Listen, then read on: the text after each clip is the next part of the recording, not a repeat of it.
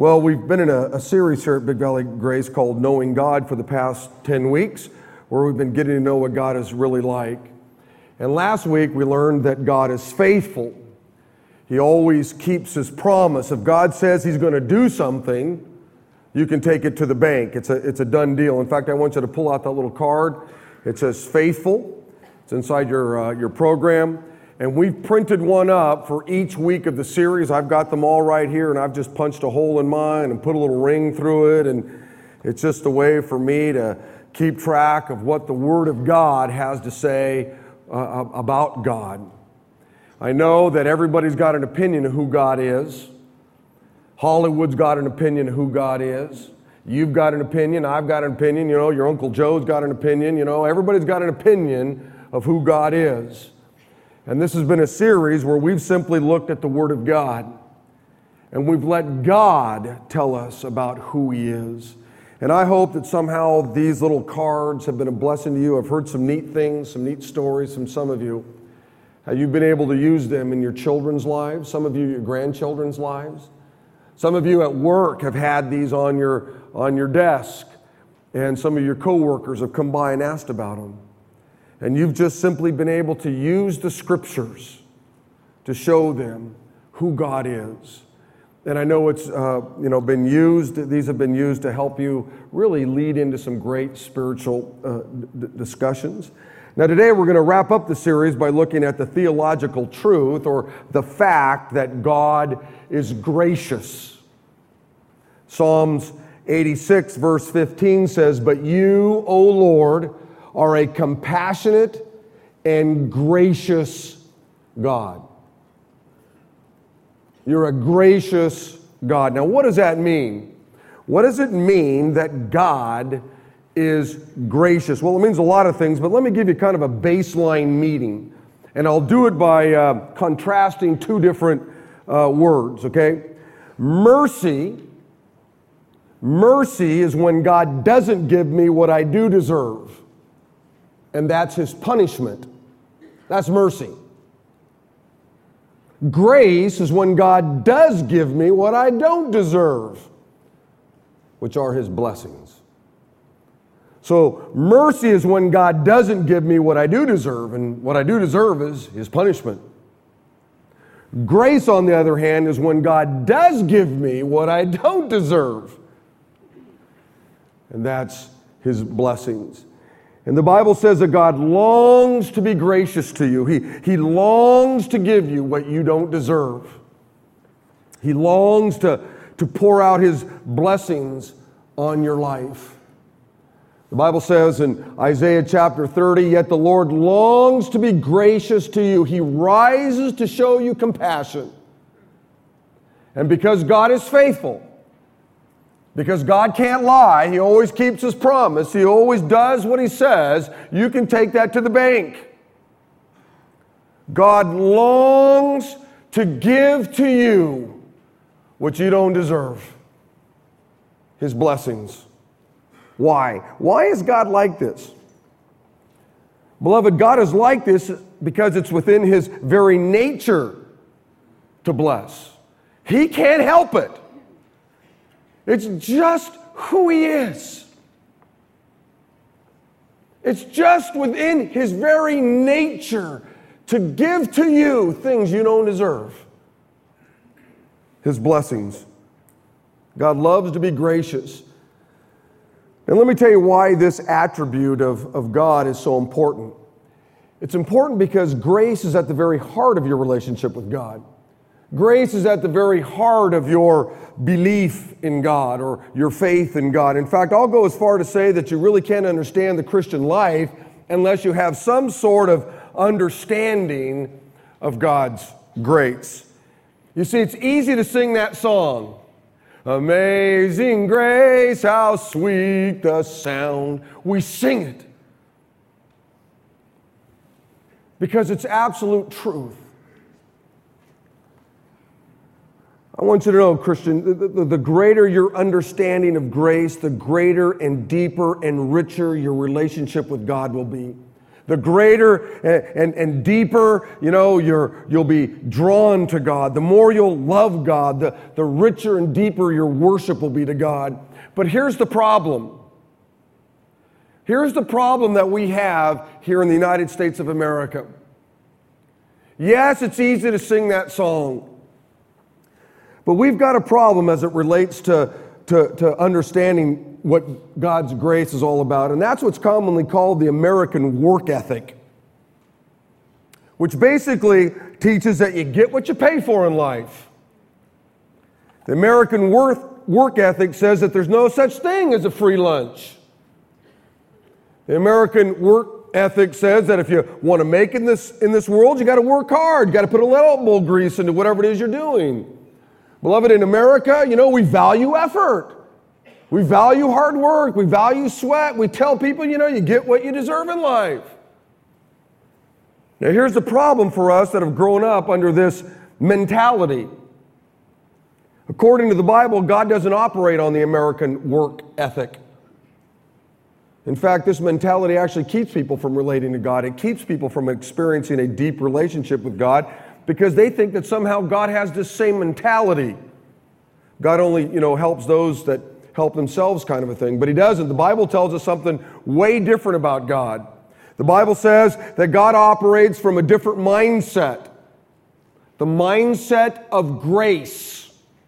God says, I'm going to do for you things that you don't deserve. I'm going to pour out my blessing on your life, not because you deserve them or because you worked hard for them, but simply because I'm a God of grace. Simply because I want to give them to you. Which means that when it comes to your journey of faith, you've got to get this American work ethic out of your mind because it has no place. Especially as it relates to your salvation, which is the first of three things that we're going to look at. Okay? Number one, and for some of you, man, what I'm going to say next is just going to bother you. Boy, this just gets some people so riled up. Number one, you're saved by God's grace. You're saved by God's grace. The Bible says in Ephesians chapter 2, God saved you by His grace when you believed. And you can't take credit for this. It's a gift from God. Salvation is not a reward for the good things that we have done, so none of us can boast about it. Beloved, this is the most basic truth of Christianity. You're made right with God simply by His grace. And I think most Christians understand this concept, that we're saved by grace. We're saved simply because God gave us it. It's a gift. But I've discovered that many Christians, although they know they're saved by grace, don't act like it. They spend most of their life thinking and acting like they're saved by works. They live as if God is walking around, with some cosmic clipboard, Oh, that was good. That was bad. Oh, that was really good. Oh, that was really bad. Okay, you just gave an offering. Oh, you went on a missions trip. Oh, you did this. Oh, you came to church. Oh, you stayed home. And there He is with this cosmic clipboard watching everything you do. And somehow, when it's all said and done, if your good deeds somehow outweigh your bad deeds, then woo, you made it. But if the bad deeds somehow outweigh the good deeds, bummer, down elevator, What a horrible way to live. How could you really ever know?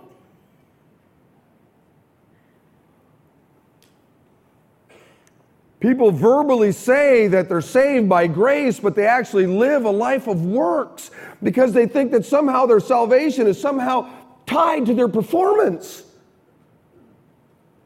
And your salvation isn't tied to your performance.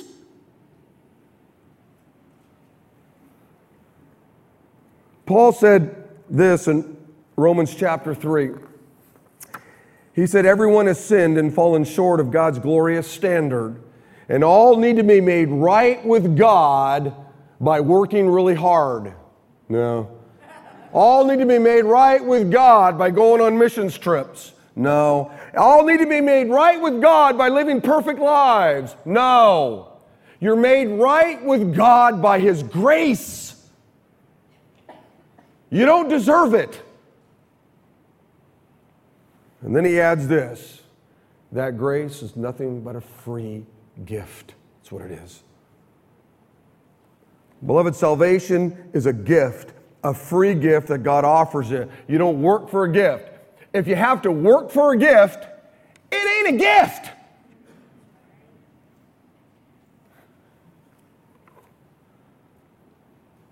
God says salvation is free. You can't earn it, you can't buy it, you can't work for it, you can't barter for it. It's free. In fact, this is the fundamental difference between Christianity and every other religion in the world today, or every other belief system in the world today. I don't care if it's Buddhism or Hinduism or Islam or Roman Catholicism, Mormonism, Jehovah's Witnesses, or whatever. They're all based on works. There are certain things you do in order to gain God's approval. It just varies from one religion to another. Christianity, on the other hand, is the only religion that's built on grace. The only religion. It is what separates us from every other religion and every other belief system. Grace. You don't do anything. You can't do anything. Christianity is based simply on what's already been done, what was done on the cross by Jesus Christ. He paid for your salvation. He paid for your sins. It's already been done. I had a guy ask me one time, I may have shared this with you, Pastor Rick, what can I do to be saved? And I said to him, Joe, I got some bad news for you. You're too late. And this totally blew him out of the water, and he said to me, Pastor Rick, what do you mean it's too late? And I said, you're about 2,000 years too late. What needed to be done for your salvation has already been done, and there's nothing you can do to add to it or take away from it. Jesus Christ already did it. He paid for your salvation on the cross, and now He just offers it to you simply as a gift, a free gift. All you got to do is accept it.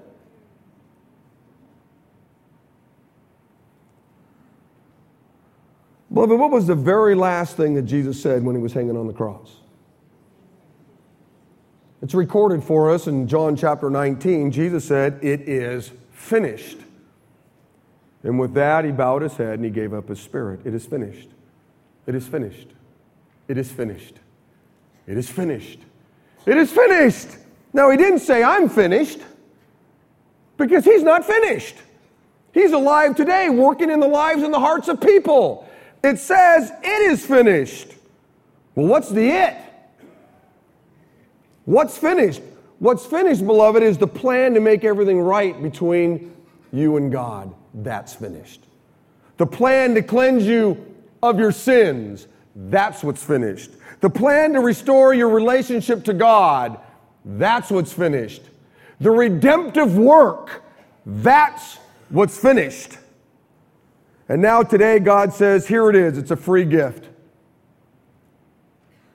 It's a free gift. It's done. Beloved, I'm going to be in heaven not based on what I've done. My wife sat right down there last night.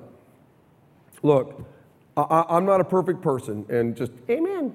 And just humbling moments, you know. Look, beloved, I've got sin in my life. You wouldn't believe some of the things that run through my brain at times. I don't love the way God expects me to love. I don't treat people always the way God says I'm supposed to treat people.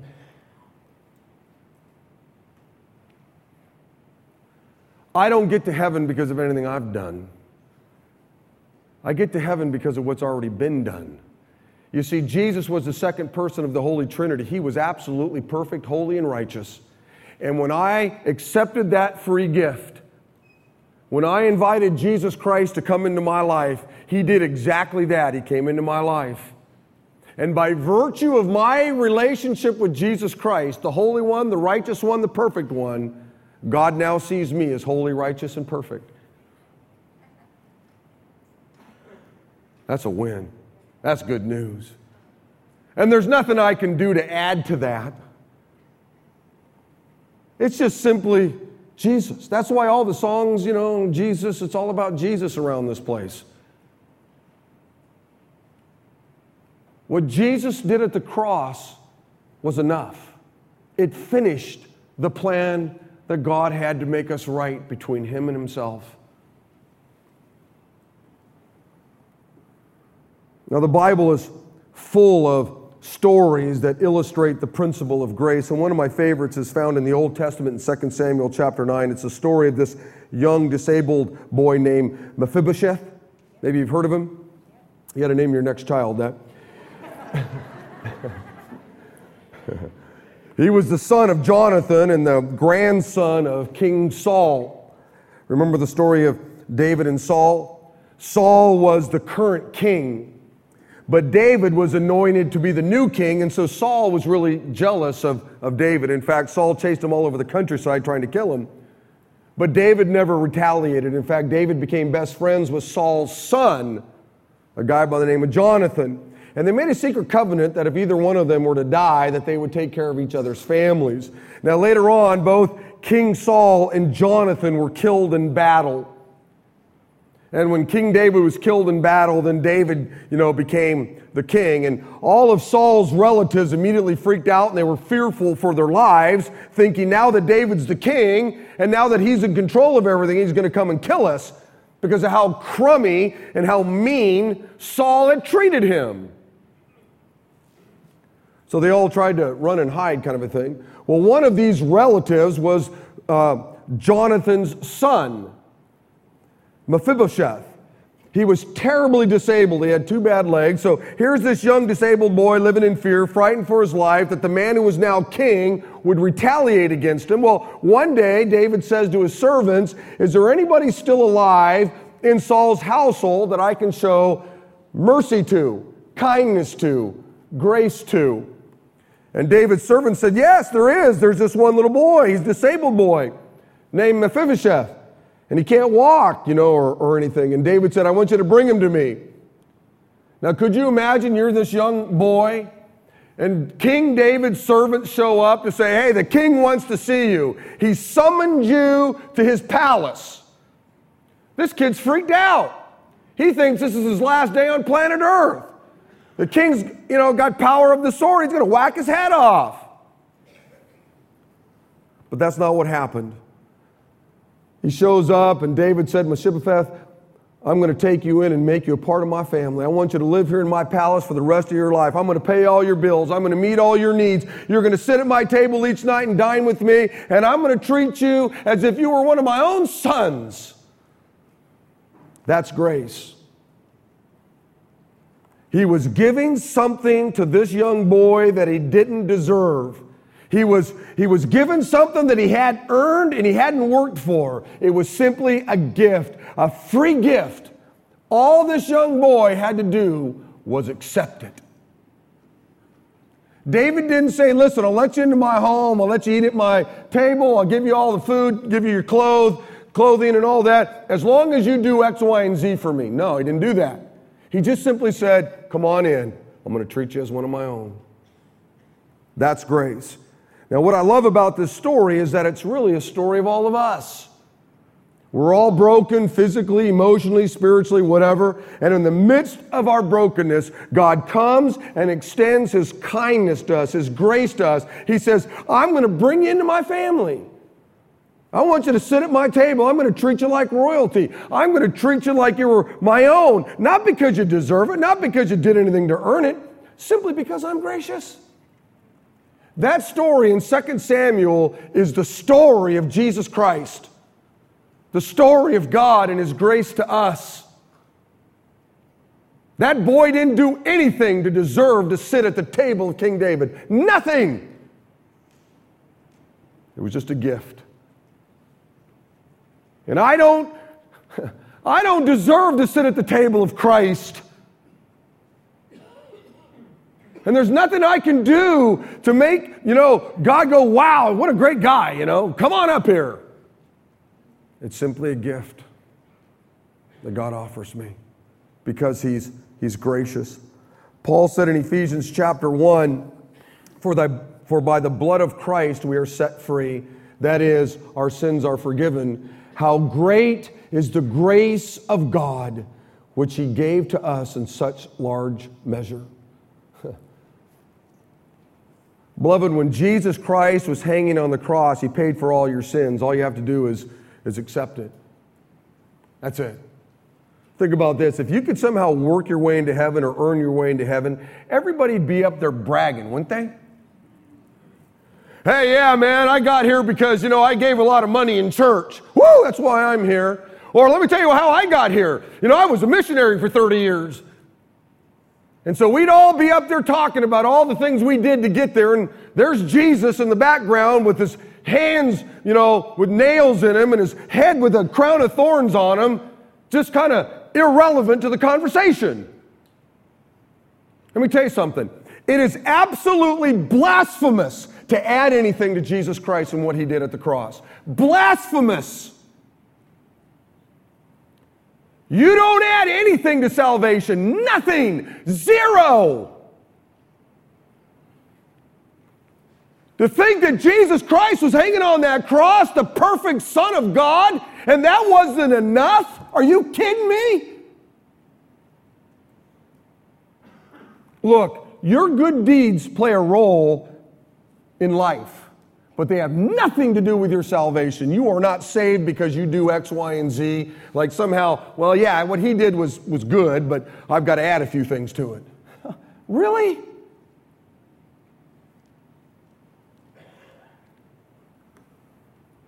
If you had to work for your salvation, then obviously the moment you stopped working, you'd lose it, wouldn't you? If you had to earn your salvation, then the moment you stopped earning it, you'd lose it. But the Bible doesn't teach that. The Bible teaches clearly that salvation is simply a free gift that God offers. Look, I wish I could tell you that since I've given my life to the Lord, that I've done everything right. I haven't. I can't. It's impossible.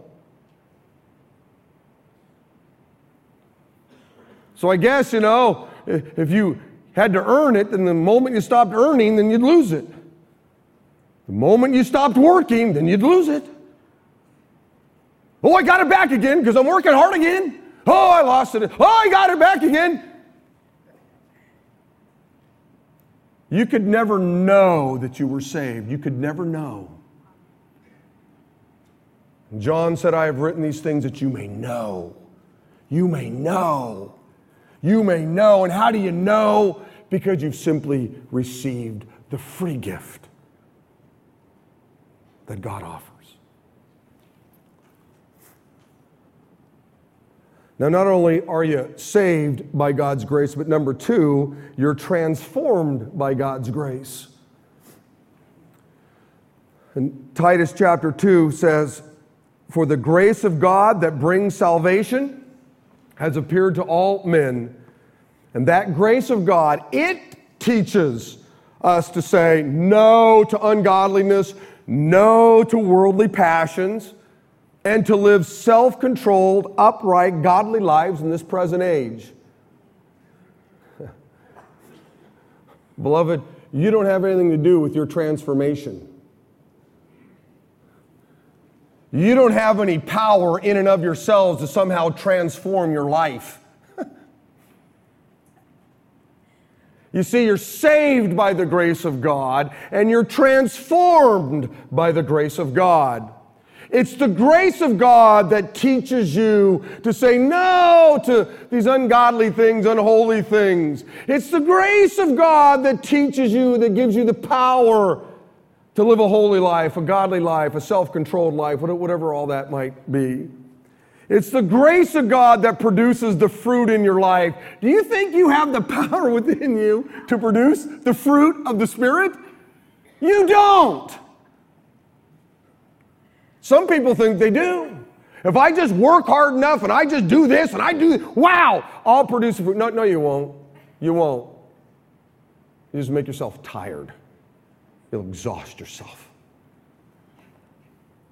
Beloved, at the very moment you accepted God's free gift of salvation, at that very moment, God gave you His Holy Spirit to live within you. And one of the reasons God gave you His Holy Spirit to live within you was so that He could transform your life. You see, one of the reasons God sent His Holy Spirit into your life was so that He, His power, could transform your life. That He could transform you into a different person, a person set free from the tyranny of sin, a person set free from worldly passions, a person that would live a God-honoring life. But once again, the American work ethic gets in the way because too many Christians think that it's their responsibility to transform their lives. Like somehow they've got the power to pull it off. And you don't. You don't. Paul said this in Colossians chapter 2. He said, just as you received Christ Jesus as Lord, just as you did that, continue to live in Him. Beloved, how did you receive Christ? By working real hard, to be good all the time? No. By promising to be perfect? No. By promising to go to church every weekend? No. By promising to, work hard to never sin again? No. You received Christ by simply accepting God's free gift into your life, by letting Jesus Christ come into your life. And the way you continue in your relationship with Jesus Christ is the same way. According to Paul, just as you received Him, you didn't work for it. You didn't earn it. You didn't promise to live a perfect life. You didn't promise to live a sinless life. You just accepted the free gift, and Paul says, well, that's how I want you to continue in Him. That's how I want you to do it. Now, how do you do that, though, Pastor? How does that work? How do you allow God to continue to work in your life? Well, I think there's lots of ways, but let me give you one big one. One of the great ways you allow God to work in your life is by filling your mind with the Scriptures. The Bible says in Romans chapter 12, and so, dear brothers and sisters, I plead with you to give your bodies over to God because of all that He's done for you.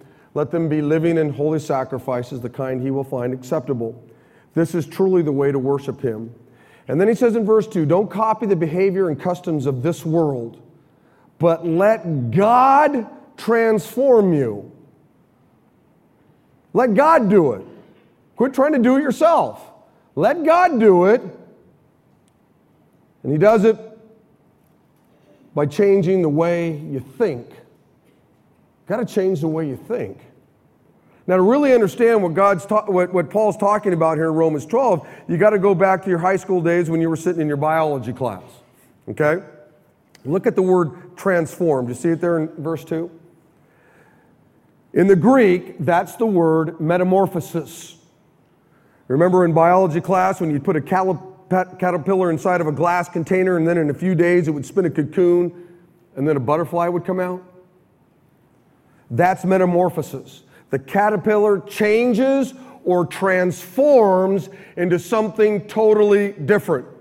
And when you accepted God's free gift of salvation, when you surrendered your life over to Jesus Christ, in a weird way, you entered God's cocoon, His cocoon of grace. And just like the caterpillar is changed into a butterfly while inside the cocoon, God is transforming you into the man or woman He wants you to be.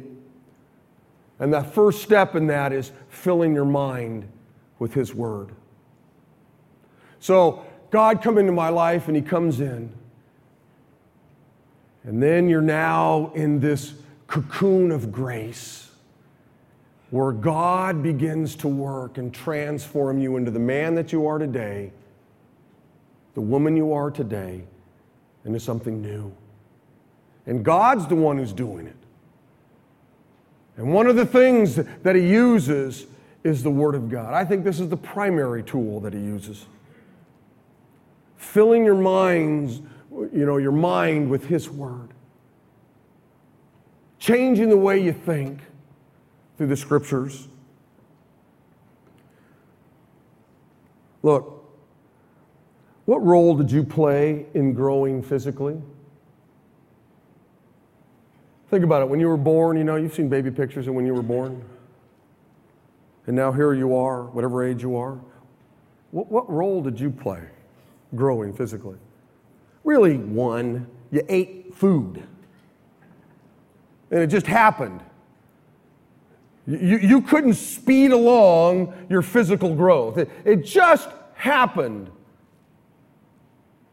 Well, the same thing is true in your spiritual life.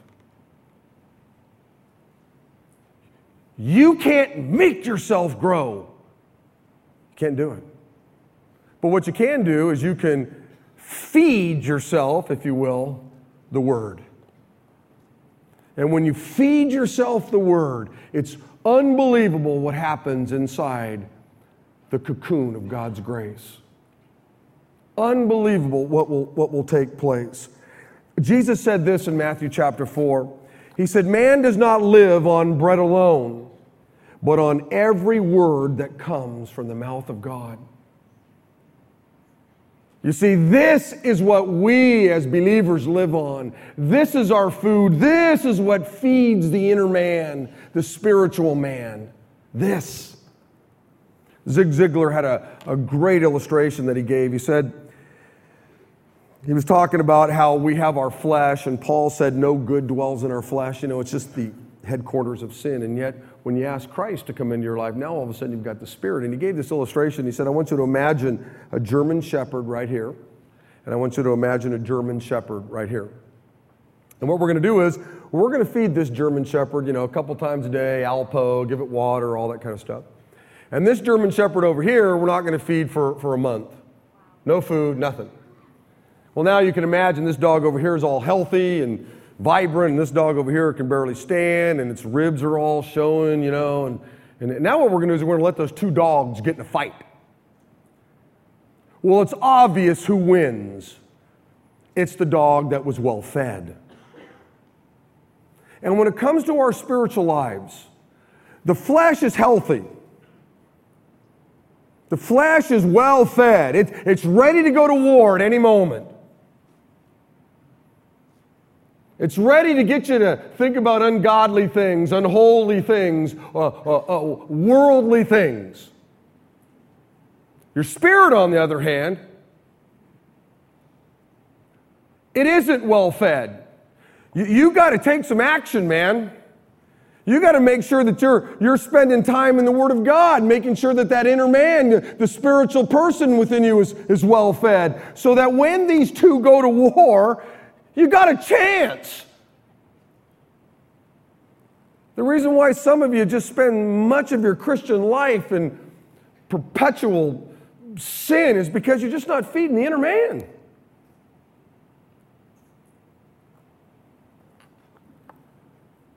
And what kind of person does God want to transform you into? Well, the Bible says in Romans chapter 8, God knew His people in advance and He chose them to become like His Son. Paul said in Philippians chapter 2, your attitude should be the same as that of Jesus Christ. Now, beloved, this doesn't happen overnight. It's a process. Transforming into the likeness of Christ, having the same attitude of Jesus, takes time. Getting to the point in your life where you can say no to ungodliness and worldly passions and live a self-controlled, upright, godly lives in this present age is a process. It doesn't happen overnight, but it will never happen if you don't spend any time in the Word of God. This is the key. That's why, you know, we have men's Bible studies and women's Bible studies. It's why when someone comes to faith in Christ here, the first thing we want to do is get them in the follow class. And the very first lesson of the follow class is the Bible and the importance of the Bible. That's why we have the fundamentals of the faith class. Nancy Behrens is teaching Experiencing God, going through that great series with Blackaby. It's the Word of God that changes the way we think. It's what happens inside the cocoon of God's grace that takes us from being whatever we are today to whatever it is God would want us to be. So you're saved by God's grace and you're transformed by God's grace. And last but not least, you're sustained by God's grace. Paul said in Philippians chapter 1, and I am certain that God who began the good work within you will continue His work until it's finally finished on the day when Christ Jesus returns. Beloved, God always finishes what He starts. It doesn't say God might finish the good work. Doesn't say that. If it said that, then I'd be preaching something different today. It doesn't say, well, God hopes to finish the good work. Doesn't say that, does it?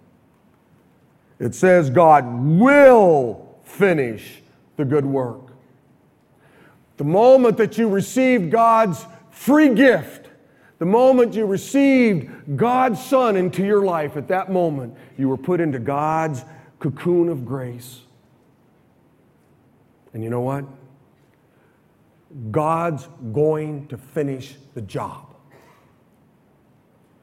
Now, He may not finish it as fast as you want or as fast as your spouse wants or whatever. But God will finish the work. If you've surrendered your life over to Jesus Christ, if you've accepted Jesus Christ as your Lord and Savior, if you said, Jesus, I want you to be number one in my life, God's going to finish the good work He began in you. You're going to make it across the finish line. You're going to get to heaven. It's a done deal. The only thing that we as believers have to wrestle around with is this: how we finish the race. Some finish the race strong. The great apostle Paul fought the good fight. Finished the race. Kept the faith. Some are going to bumble and fumble their way across the finish line. Some will just kind of crawl across the finish line. God's going to sustain you. He's going to finish the good work. You're going to get there. The only question, Christian, is how you're going to get there. How are you going to finish the race? Bottom line is you're going to finish. Now, as your pastor, I want you to finish well. I don't want you just to get to heaven or cross the finish line. I want you to finish well. The pastors of this church want you to finish well. The elders of this church want you to finish well. We don't want you just to say, man, I got there. Woo! I want you to enjoy all that God has given you, the abundant life. I want you to figure out what God's purpose is in your life and live it out. I want you to figure out, what God made you to do and then encourage you to do it. I want your one life to count for something. I think it's one of the reasons God left the church here, is because He wanted you to finish well. He's going to get you across the line, even if He's got to drag you across the line. He's going to get you there. But God doesn't want to drag you across the line. God wants you to finish well. And that's why He left the church, so that we could encourage one another and stimulate one another to love and good deeds. That we could be there to say, hey, man, you're blowing it, man. Get back on the right path. Man, hey, you're doing great. Hip, hip, hooray. That's why there's a church family. God longs for you to finish the race well. God has made it possible for every Christian to finish well. When you accepted Christ in your life, He came into your life. He lives within you. You've got the power to finish well. Beloved, there are a ton of pitfalls along the journey of faith. There are all kinds of things that can mess you up as you walk with the Lord. Life is full of temptations and pain and sorrow and troubles and distractions, and these bodies of ours just get tired and wore out and they fall apart. But regardless of what you go through, no matter what life throws at you, you can always count on God's grace, being there for you. Listen to what Peter said in 1 Peter chapter 5. He said, my purpose in writing is to encourage you and assure you that the grace of God is with you no matter what happens. It doesn't matter what's going on in your life, what the temptations are, what's going on with your body. You're getting old, I'm too young, It doesn't matter what it is. Peter said, I'm writing this to assure you that my grace is with you. You can make it through whatever it is. God's grace is with you to give you the power to keep going when you feel like giving up. God's grace is with you to give you the power to do the right thing even when you don't feel like doing the right thing. Paul said, no temptation has seized you except what is common to man, and God is faithful. He will not let you be tempted beyond what you can bear, but when you are tempted, He will also provide a way out so that you can stand up under it. God's there. He wants you to finish well. He doesn't want temptation. He doesn't want whatever it is to trip you up. He wants you to finish the race well. But even if temptation does get to you, He'll drag you across the line because He will finish it. He will. Paul said in Philippians chapter 2, for God is working in you. I'm not working in you. The pastors aren't working in you. The elders aren't working in you. Your mentor's not working in you. God is the one who's working in you, giving you the desire and the power to do what pleases Him. The Christian life is not a matter of, your will and your power, your willpower, but it's a matter of God's will and God's power in your life. I was thinking about Noah. Last week, if you're here, I talked about him. And I thought about, the over 100 years it took him to build the ark. And I thought about, man, that took a lot of patience. I can't even wait 10 minutes for lunch. You know what I mean?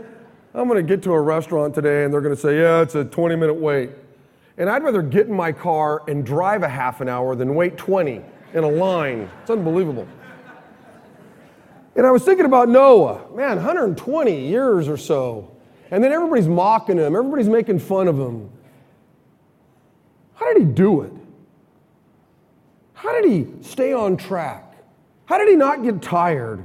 Surely he had to get tired building the ark. Surely he had to get discouraged. But the Bible tells us in Genesis chapter 6, it says this, Noah found grace in the eyes of the Lord. It was His grace. Yeah, Noah got tired, but he found God's grace. Yeah, I'm sure Noah got discouraged, but he found God's grace. Yeah, I'm sure Noah felt like giving up, but he found God's grace. Peter says the grace of God is always there for you too. It's there for you. You're saved by God's grace. You're transformed by God's grace. And God's grace is going to sustain you. You're going to make it. You're going to make it. I just want you to end well. Now I want to ask Pastor Scott and some of the band to come up here because we're going to sing a great song together. And I've already told the ushers to watch the doors because some of you are going to want to get out of here because you think it's over. It ain't over. And they've got stun guns. And but together in unity, I want us to sing this great song. It's going to be a great way to end our series. But I also want us in unity out loud to say these 10 great attributes of God together. And so I want you to stand up, okay? Everybody stand up.